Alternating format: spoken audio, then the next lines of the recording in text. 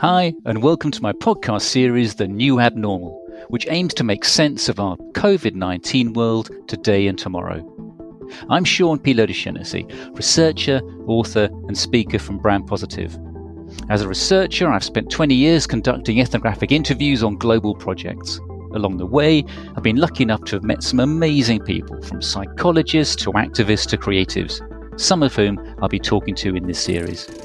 I'm also the author of The Post-Truth Business, which focused on trust, empathy, and privacy, while my second book, Influencers and Revolutionaries, looked into innovation, behavioural change, and the climate crisis.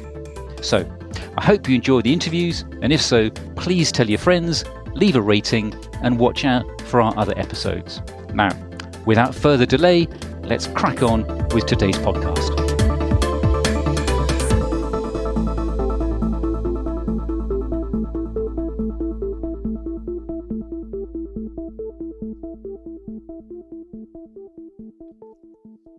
So today I'm really pleased to be joined by Gideon Wilkins. Gideon is the head of research at McCann Central.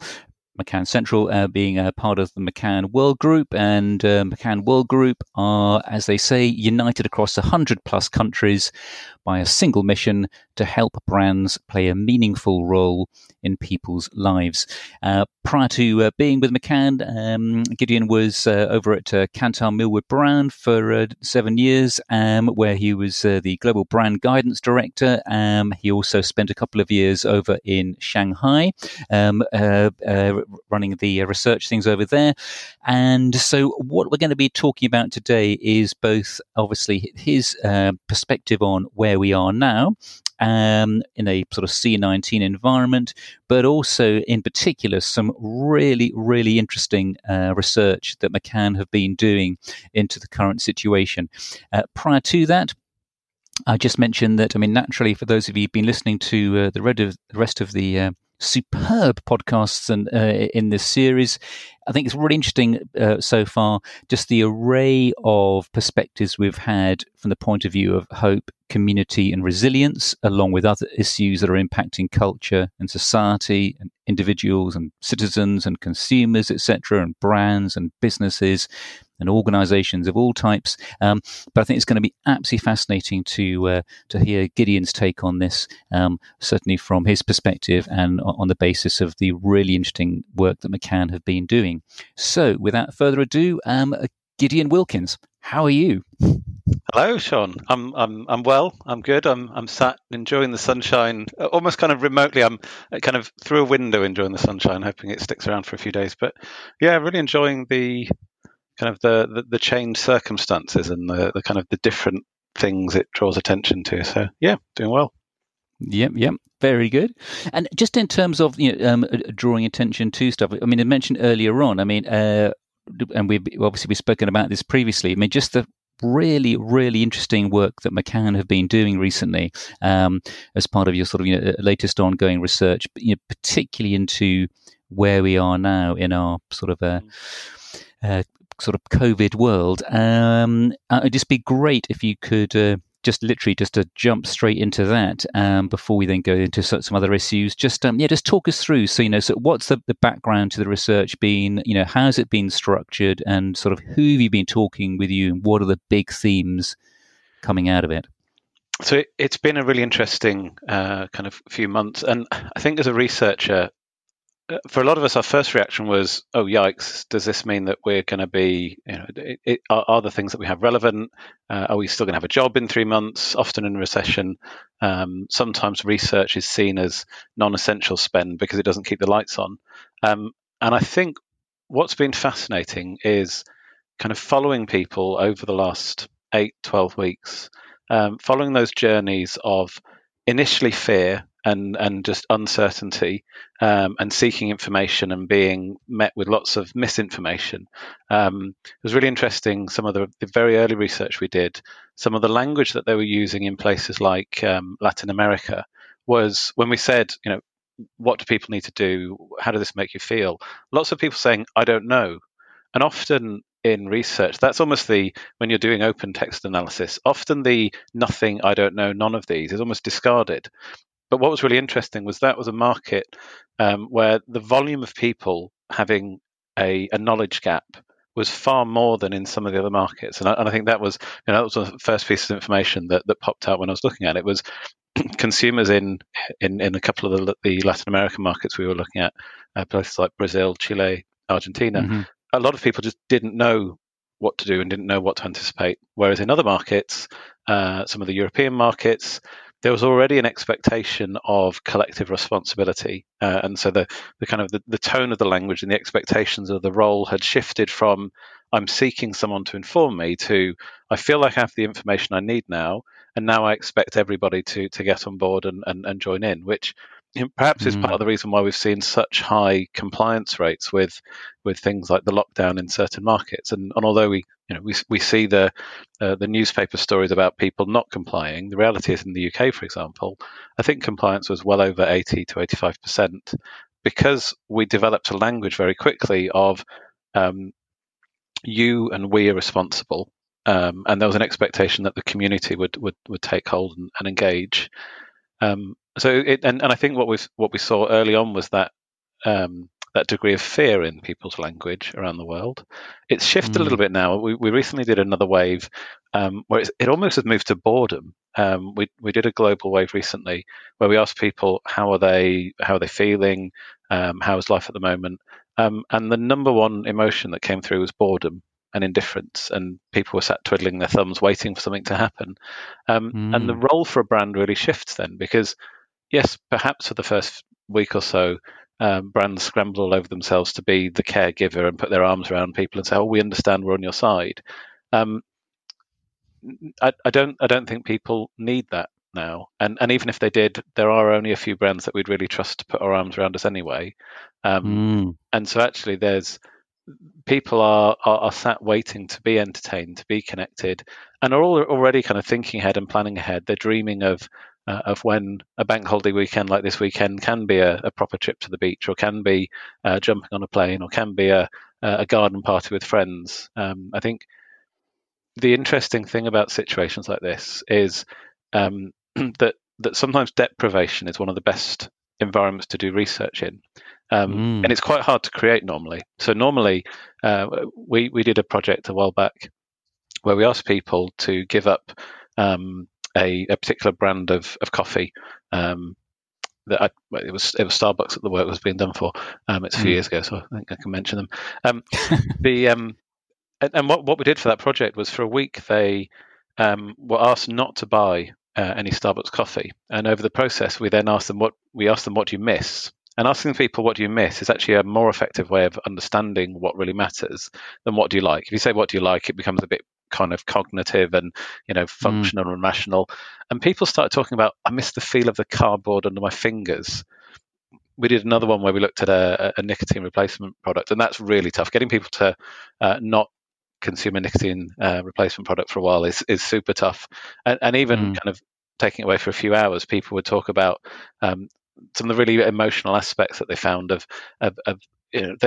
one person described the moment when they finally had that nicotine hit as like angels in the room. And these are consumers' own words.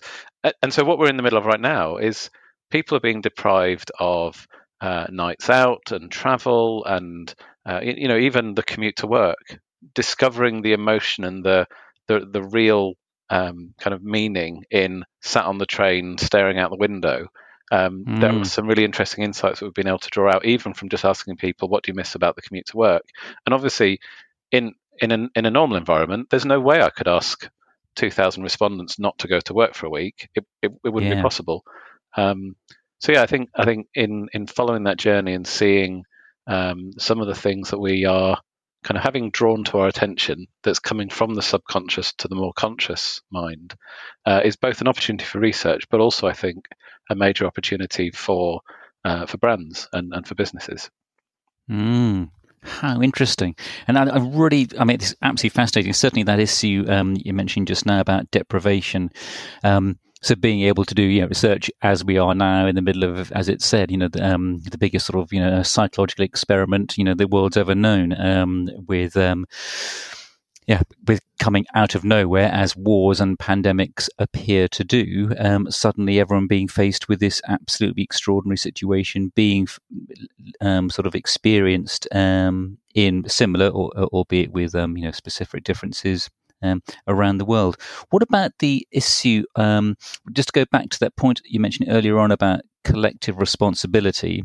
You're talking about the issue of people in certain Latin American countries answering questions, on the basis of, I just don't know what to do. I don't know how to explain how I feel, versus that issue about collective responsibility in certain European countries. What about the notion that I've heard quite a lot spoken about recently, which is what we've seen is with regards to the trust issue, that's been a really hot topic over the last few years. The argument going that people are now trusting in governments far more and trusting in institutions far more, where until recently they weren't. I mean, do you buy that? Are you seeing that the trust thing towards governments and institutions being sort of risen up, or not, or something else? It's an interesting question. A lot of our research tends to focus primarily on kind of consumers and relationship with brands. I think when we ask people the question, what needs to happen or what should be done in order to, one of the questions that we've asked in some of our studies is, what could you do, take, consume, or in what way could you behave to combat the COVID-19 situation? And I was quite surprised at how few people talked about the government, and perhaps that's because they've taken the advice for their country on board, and then they expect everybody to follow it. And so I can reference UK quite comfortably because I'm more aware of the government advice here. The language that people used in the UK was very, very close to the messaging that had come from the press briefings in the UK. So at the time that we did it, it was the stay in your home message was very, very front and center. People were playing that back. That phrase "stay in your home" was used time and time again, and so it was certainly evident that the marketing message or the press office message that came from the government was being adopted and respected, and then played back, and people were internalizing and accepting that rather than coming up with their own solution. And I suppose in markets where perhaps looking at the language that we saw in Brazil, for example, at that time, that was quite early in the stage where the political situation was not as clear cut, and there was more ambiguity in that country at the time. And at that point, people were saying, "I don't know." And even though they could have kind of Googled and said, "Oh, what are they doing in the UK?" Right, stay at home. People didn't. People were waiting for almost an official green light. And I think it's quite interesting to look at the ways that different countries have responded. Places like New Zealand having a very clear mandate from the Prime Minister at the very beginning, and everyone's saying, "Okay, yeah, we'll do that then." And although I've not done a lot of research specifically into that question, I think it's interesting, and perhaps one that I could go back and have another dig into it, to almost look at to what degree does each country consumer, having spoken to tens of thousands of consumers across the last 3 or 4 months as part of this and other research that we're ongoing and doing, it's interesting to see the countries. It would be interesting to see the countries where people are naturally playing back the top-down message, which would then suggest that there is a degree of I've no other answer, I've no other source to know, so I will go to the government source to answer it.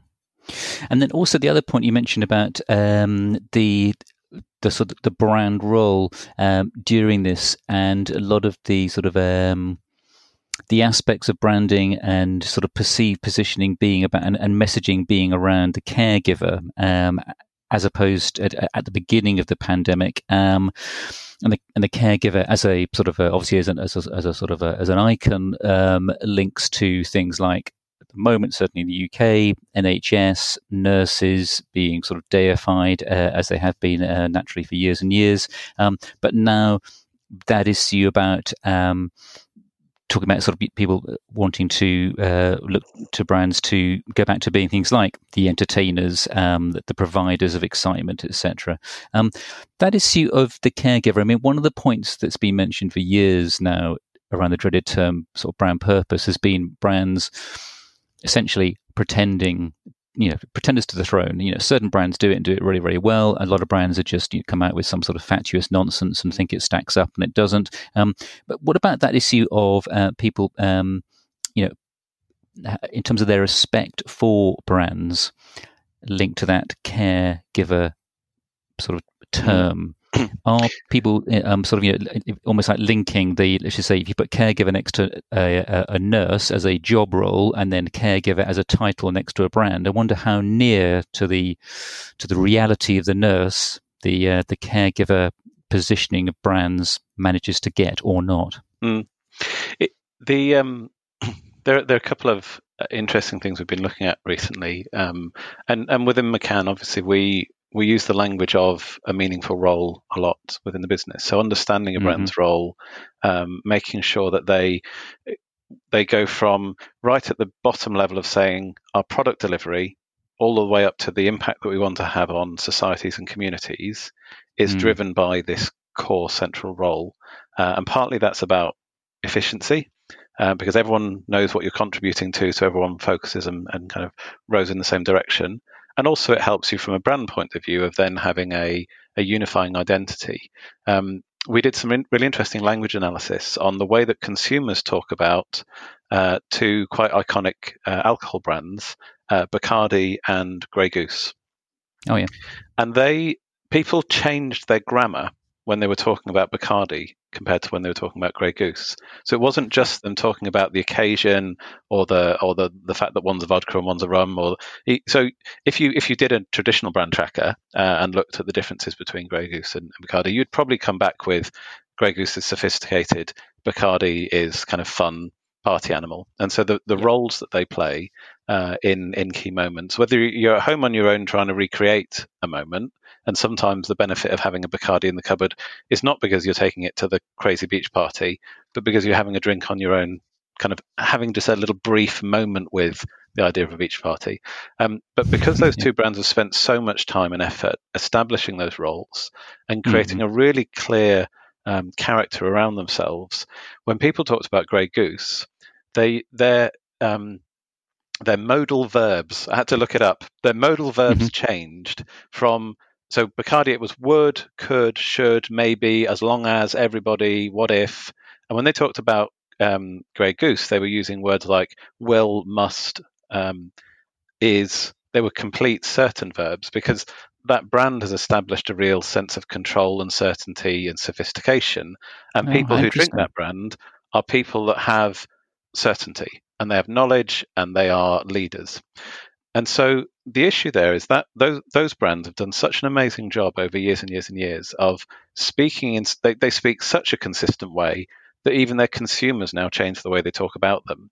Now, if that brand, I was thinking about which brand would be the most ridiculous to have suddenly turned into like the caregiver nurse over the last few months, and I came across Red Bull. And I thought about Red Bull because, and exactly, you kind of go, imagine if Red Bull had done the ad that Dove have just done. So Dove doing those lovely, we care about nurses, and they did some beautiful photography with like the kind of the imprint of the face mask.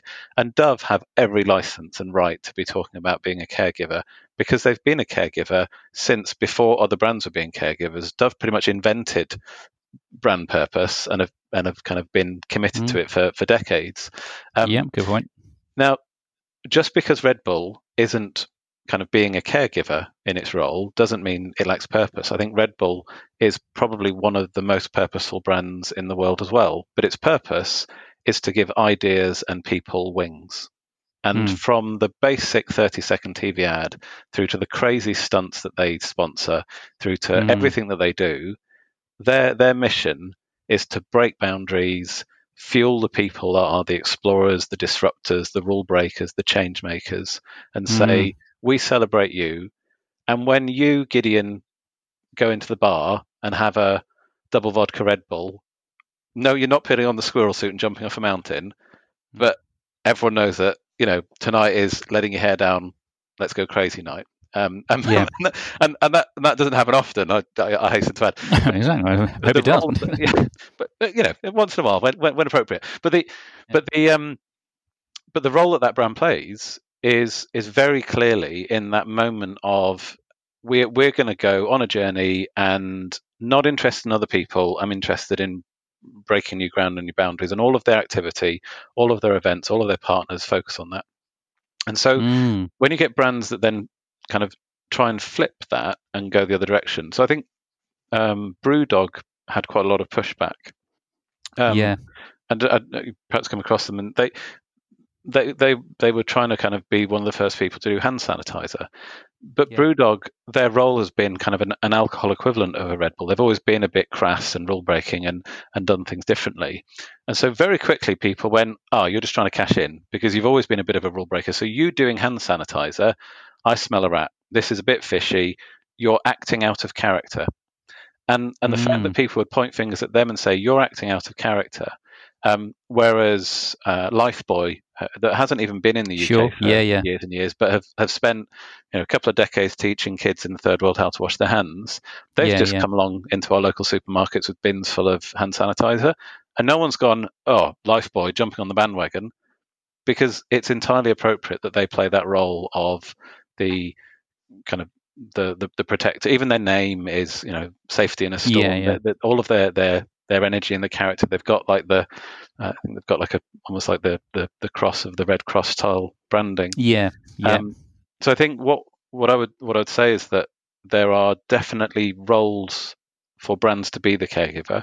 People want to be nurtured, they want to be looked after, they want an arm around them, and the language of consumers, especially in the early weeks, was very, very skewed towards seeking brands and moments and people and circumstances that were reassuring and nurturing.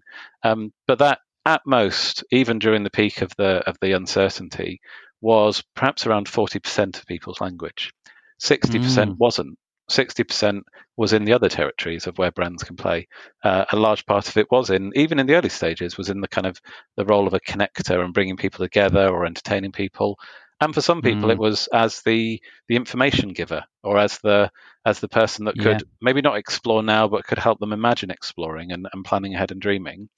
And I think the other risk for brands is if they spend loads of time being the right now caregiver, if they work really hard to kind of reposition their brand so that for the peak fear of 8, 12, 16 weeks, however long the fear emotion is prevalent, if they work all of that time to shift their brand into that space, the other key thing that I've seen in the data is there is an incredible amount of pent up, ready to go, kind of desire to go and be even more of an explorer and an entertainer and a discoverer than before. When we ask people to talk about what is the first thing that you'll do when this is all over, there are a few people that talk about, I'm going to go to the supermarket, I'm going to go to my local pub, but there are also a lot of people that say, road trip, going on a plane, I'm going to buy that thing and I'm going to build that thing, I'm going to do that.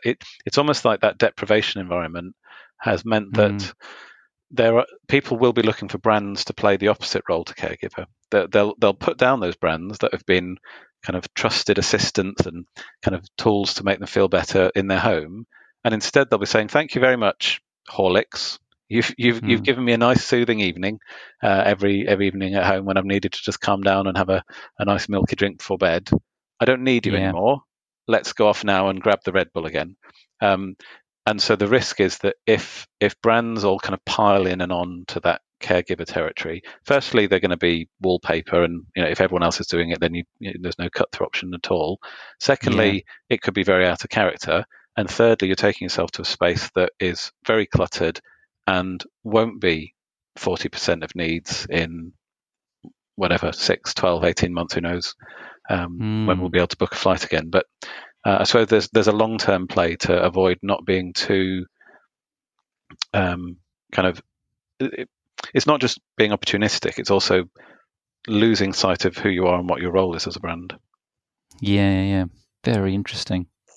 And also, I mean, another aspect to the info that you sent me, which I thought was really, really interesting, the brand tracking stuff, the brand tracking docs, and one of the points in there looked around the issues of let me think, in terms of something you mentioned about sort of Instagram being the world's great catwalk, and then looking at just a straightforward, as you were just alluding to, just looking to mentions, but in terms of mentions from the point of view of their role in culture, perhaps as opposed to their role in society. And so the issue, I think one of the brands you mentioned there was Emirates versus American Airlines. Perhaps you can just talk a bit about that in terms of that. I thought was really interesting.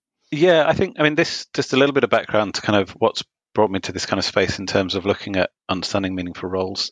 So I joined the research industry 15 or so years ago, and was kind of, I suppose, in the tail end of the heyday and the height of the 30-minute brand tracker, 100 people a week.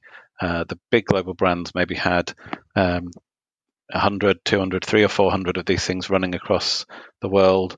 And every business question was then turned into another question in the survey.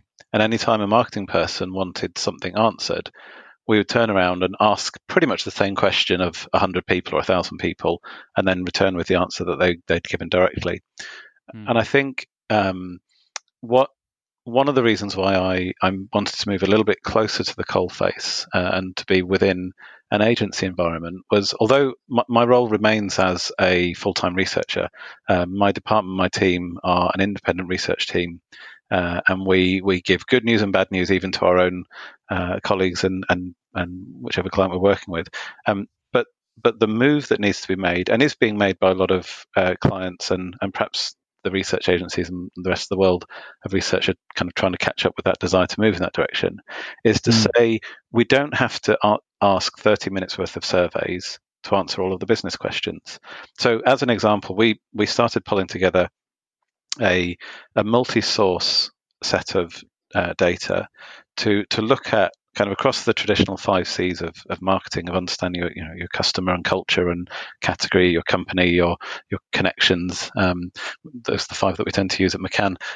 In order to understand each of those, rather than having to ask 4 or 5 survey questions, we are looking at a combination of saying, let's look at the data that's in kind of the off-the-shelf ambient space like Instagram. Let's look at data that is technical classification data. Let's look at reviews, and where there's a gap, we can still ask the question, or where it's a topic that people don't naturally talk about and can be observed, there's still a role for surveys. One of the people that's kind of really driving some of this change is Stan Nathan, who's the EVP of Insights at Unilever, and he uses the phrase "ask less, listen more," but he doesn't say "ask nothing." And the point of looking at something like Instagram to measure culture is we can ask less, and we can do more listening. And so we picked a category to start looking at and understanding. The example I think I'd shared with you before was kind of higher end business class luxury airline travel. And we wanted to be able to look at, partly because as something interesting to work around in the future, when the skies reopen, it's probable that only the essential flights will be prioritized, maybe the most important business trips, and it's likely therefore that the degree of engagement and maybe the budget available will be higher. So we thought let's understand the meaningful role of different brands within business travel. And so Instagram, as an example, is an openly available, if you can work out the aggregation and pulling the information through reasonably well. Instagram as a platform is the place where people go and kind of show off, and lots of social media is, but Instagram more than any other is the show off. It's the cultural badge. It's the look at my culture, look at the things I'm proud of, whether it's someone who's a artisan woodcraft wood turner, all of his stuff will appear on there, or if you're an influencer, you're on there. So it's about culture. And so as part of what we did, we went and looked for the frequency with which business class Emirates is hashtag mentioned or shared as an image, and compared it across the different channels as a measure of kind of badge pride or look at me, look what I'm doing. Yeah. I wouldn't have done the same on Twitter, because I think Twitter as a source is very, very different. Twitter is the place you go and complain. So if you're at mentioning Emirates or American Airlines on Twitter, it's probably to grumble that your flight's been delayed or because your meal was cold or something. So I think being able to move towards multiple source data in measuring and tracking brand movement over time, understanding the source and then applying it into the right pocket. One of the things that I've seen, and I think there's a real challenge for the industry over the last 5 or 6 years, has been it started with this sudden excitement of look at all of this open source data, and with 1 million data points, we could answer 1 million questions. And part of getting more out of open source data is about asking fewer questions of it and making sure that those are the most relevant and the most apt questions to put in. And so in that example, because we wanted, our question was, which of all of the airlines has the greatest impact on culture or has the strongest cultural traction within business travel? We used that particular source as a very strong measure of cultural traction. And it has a very good relationship, when we do kind of hold ourselves to account and do a bit of a driver's analysis versus actual passenger numbers and flights in business. Some of these measures that we're pulling in have actually got a good relationship, and you can look at search volumes, you can look at online reviews, you can look at PR and award figures and that kind of thing, and it allows you to build this very rich multi-source, multi-input data set of understanding why is it that even though a brand like Emirates or Qatar might be ranked 7th or 8th in the world in terms of total travel volume, when it comes to a specific need or a specific role that needs to play, and I guess it's going back to that role conversation again, is there's a clear opportunity to say, at this moment, I need this kind of experience. And smaller brands at that point can suddenly leapfrog and step past some of the leading brands, because when you have a specific need in mind and when you're willing to do a little bit more consideration, even though a brand might be the first to mind, it's not necessarily going to be the one that plays the role to meet the specific need that you've got. Yeah, sure. Interesting. Very good. Blimey. Okay, and another thing you also mentioned there was the issues around, we're talking about, the new abnormal, and the new abnormal from a perspective of moving into this emerging stroke, sort of a future reality. As you put it there, so as more of our lives become digital and more of our private lives become visible, what about the issue, and I've spoken about this with quite a few people, what about the issue with regards to lives becoming more digital and private lives becoming more visible, the issue or the tension between surveillance capitalism, and I've written about this a lot in both my books, and last year there was obviously the fantastic Age of Surveillance Capitalism by Shoshana Zuboff that quite rightly was absolutely sort of applauded. She's a fantastic writer. So you've got on one side that tension of surveillance capitalism, tracking technology, and all the rest of it, which is also absorbed into that aura of facial recognition and all the rest of it, along with sort of hyper targeting. The other side is one of the ways we're going to get through or out of this horrendous pandemic is by everyone, or as many people as possible, downloading tracking technology onto their phones, so that just as we've seen with South Korea, we're able to track, fine-tune, test, isolate, etc. So what about that issue there, that tension between on one side surveillance capitalism, which includes the tech lash, and the other side, which is essentially these tech brands becoming our protectors and friends? I think it's a really interesting question. There's that old phrase and saying that necessity is the mother of invention.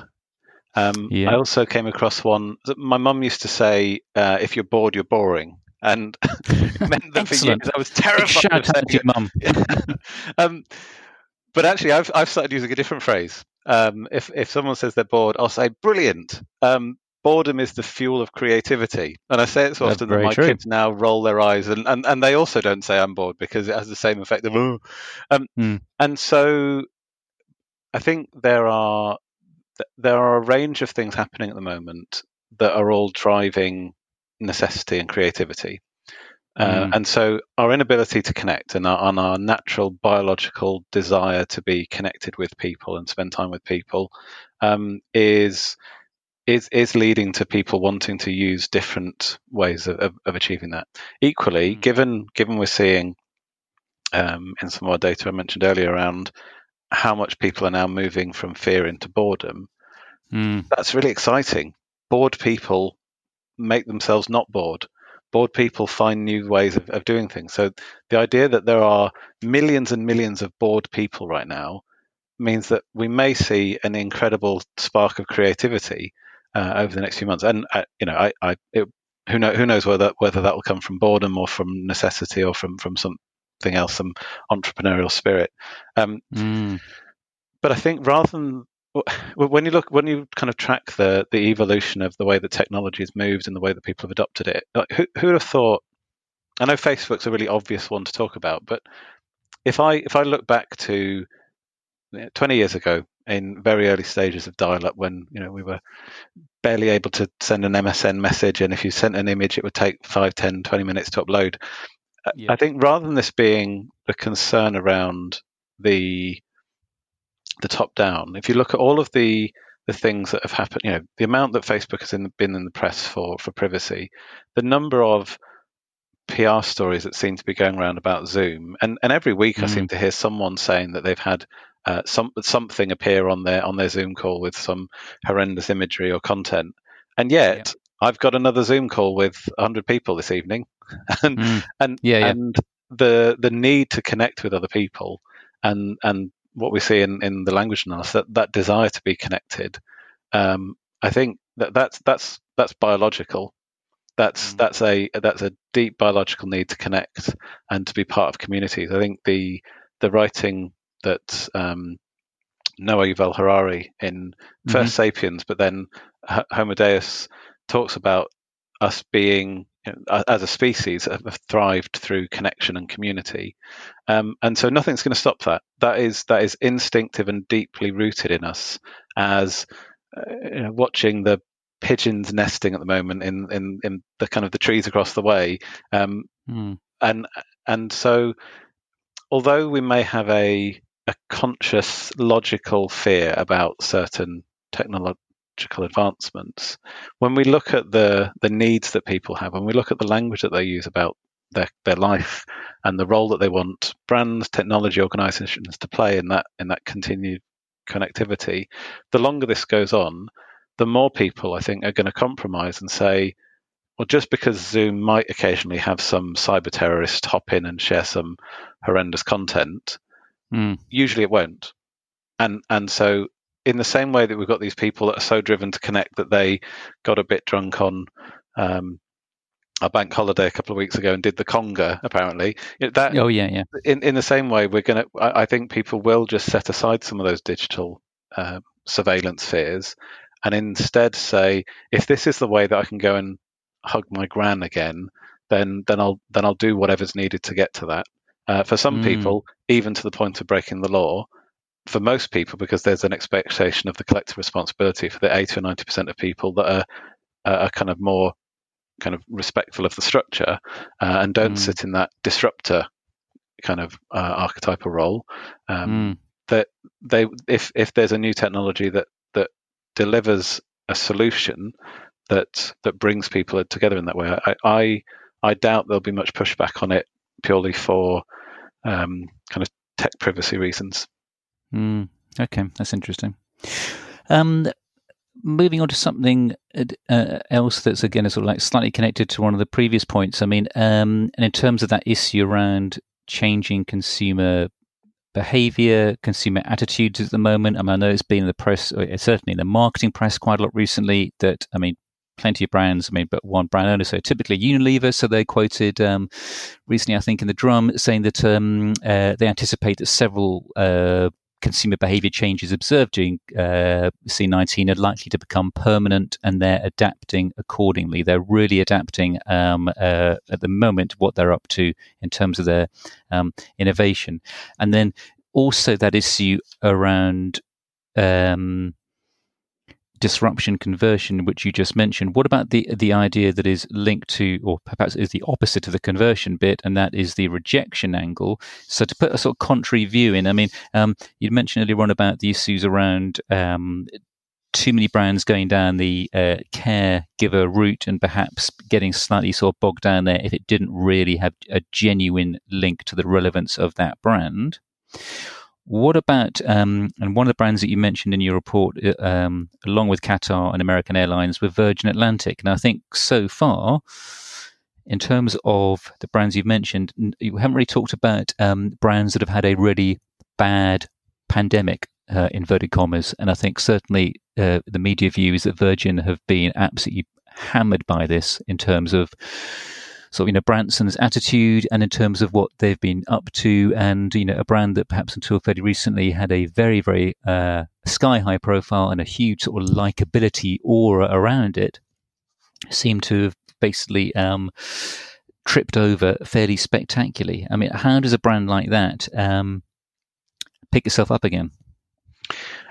I think, I mean, I was digging a bit more into the data that we had on Virgin, because I think so. The first issue there is the challenge of the celebrity chairperson. I think Tesla is experiencing a similar situation. Sure. Elon Musk is almost bigger than Tesla, and I think the issue for when we're doing our research into airlines, we ask people, when you think of Virgin Atlantic, what are the first things that come to mind? For some people, they said Richard Branson. So in people's head, he is the face of Virgin Atlantic. And so the challenge there is the issue of any celebrity spokesperson. And normally a celebrity spokesperson, if they speak out of line and they become a little bit kind of toxic and problematic, you can drop them. But you can't drop your chairperson. And in this situation, the chairman of Virgin Atlantic has probably got more media visibility than the airline itself. And so part of the issue as well is about kind of that speaking in or out of character that I was speaking about earlier. So Richard Branson as a brand is more of a kind of leader, disruptor, bit of a rule breaker. He's not super loved as a person. He's a little bit of he's certainly not a Jamie Oliver kind of character, the kind of lovable, cheeky chappy. There's, I think, a degree of skepticism and a degree of perhaps a little bit of underlying dislike at the way he's so disruptive in his kind of his role as archetype, the kind of language he uses. And sometimes we admire that arrogance, and then we're also willing perhaps to celebrate in someone having not a great time when they're that disruptive. So he as a brand sits more in that kind of rebel disruptor kind of territory. Virgin Atlantic, when you separate them, is more of an entertainer kind of brand. When we get people to share images of what would a flight on, if you could imagine a Virgin Atlantic put on a party, what would it be like? Whereas Grey Goose or Qatar we get an image, the Leonardo DiCaprio Great Gatsby holding up a champagne and toasting. It's they share black tie imagery. When they're talking about the Virgin Atlantic, it's in the lots of people, color, energy, party.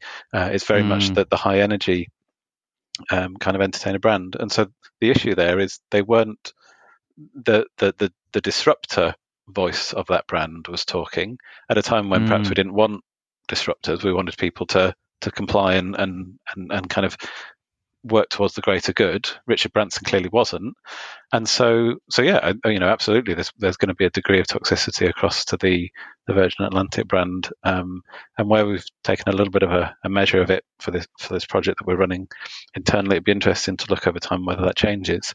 I suppose outside of that, the other thing that I think is perhaps there are degrees of risks and degrees of opportunities. So one of the things that we've been doing a lot of research on is understanding category leaders versus challengers within a category. And there was some really great work that was done by Europanel, that's a purchase panel company, and they've got a database called BG20, and they looked at the last few years. They've been tracking the change in consumer retail behaviour, looking at tens of thousands of brands across hundreds of thousands of consumers, and looking at that weekly purchase behaviour. And some of their conclusions, on a much bigger scale than someone like Byron Sharp has had as a data set, some of those conclusions challenge some of the How Brands Grow conclusions around what, and I'm sure I'd be pushed back on the oversimplification, but sometimes it feels like a slight kind of one-size-fits-all oversimplification of how brands grow, and sometimes their model can be a little bit why big brands are big rather than how small brands can become big. So this database looked at how brands of different size grow, and we're in the middle of a situation that creates risk for the bigger brands, because bigger brands depend on people doing things on autopilot and doing things habitually and doing things the same way they always have. Bigger brands are big because we get into these repeated patterns of behavior. We develop things and shortcuts and heuristics and all that stuff that we talk about in system one, kind of, I just do all this all the time. It was safe last time, I'll do it again. And a big brand is most likely to succeed and thrive when you're giving it as little thought as possible. And a trip to the supermarket, the big brands are most likely to succeed when you're doing the same thing as you've always done for 5 weeks. And then as soon as a supermarket changes the layout of the supermarket, and you go in and go, oh, hang on, I was expecting fruit and I've got bread. In that moment of disruption, your shopping behavior changes. And the smaller brands that you didn't previously notice, because you're having to like pause and look around, you're literally kind of giving that fixture more attention. In that moment of deeper attention, you can pause and go, oh, well, I normally grab Hovis or Warburton's bread because that's the thing I always do and it tastes fine. Maybe in that moment you notice that Alison loaf has got a little seeded batch, and you think, oh, I've had one of those for a while. Or the Tiger loaf that you really like, it's just normally tucked around the corner, and you take that. So the challenge at the moment is, so smaller brands grow by stealing and switching and diverting people from the bigger brands, and that's the only way they can, because they haven't got many people that buy them. So normally they have to create disruption in order to get your attention, and either they do that in a CPG setting, they'll do that by buying maybe a gondola end or running a promotion, or they do some big outlandish PR event or stunt, or they wait for the consumer to be disrupted. So in that moment when someone suddenly decides that they're going to go vegan or have kind of a bad reaction to wheat and think they're going to cut out wheat for a while, that's the moment when a smaller brand like an Oatly can go, hello, here I am, give me a go. And what we're in the middle of is one of the biggest moments of disruption that the world has ever seen, from a point of view of, when I go shopping, it's unlike any other experience I've had before. When I consume my products, I'm doing it differently. So there's so much disruption happening that the opportunities are there for smaller brands to say, you're probably going to be spending a bit more time thinking about if and when you get around to buying a new car, and no one's buying a car at the moment, but when you do, you're probably going to give it a bit more thought, because the degree of commitment and the kind of the cost implications, blah, blah, blah, blah. And maybe you want slightly different things now because it's not so much about long journeys. So all of those things that disrupt, when you're in a mindset of disruption, you research a bit more, you consider a bit longer, you explore a bit further. And that's where small brands have the opportunity to be in that long tail process of going, you normally would have picked the first one off the shelf that came to mind because you're on autopilot. Now that you're not, because C19 has forced you not to be, now as a smaller brand, you've got an opportunity to consider us instead. Very good. And I must say, in terms of the ultimate sort of disruptor, I mean, it's interesting, I think, until only very recently, the real sort of disruptor of our time perhaps were Extinction Rebellion, the mighty XR, in terms of just highlighting issues around sort of climate crisis and the ecological emergency. However, I know that in terms of time, I know that Gideon, you are jumping on on yet another Zoom call soon. Very good indeed. That is the rule we're all living under now. In our sort of Zoom environment. But it's been absolutely brilliant. Thank you so much for the conversation. Really, really interesting. Just so that the listeners are aware of how they can track you down, either on social media and or elsewhere. Go on then, give us a clue of where they can find you. So probably LinkedIn is the best option. So there aren't very many Gideon Wilkinses in the world. So if you search Gideon Wilkins on LinkedIn, I'm always open to a connection. Send me a message and say you heard me on here, and look forward to hearing other thoughts and perspectives from people.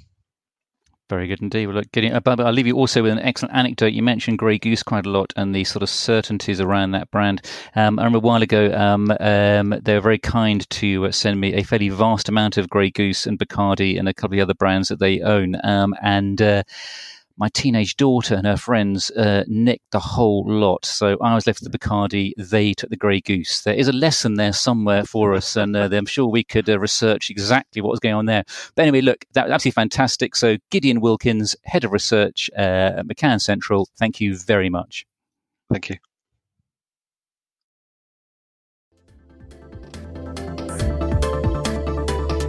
Thanks for listening to the New Abnormal podcast. We hope you enjoyed it.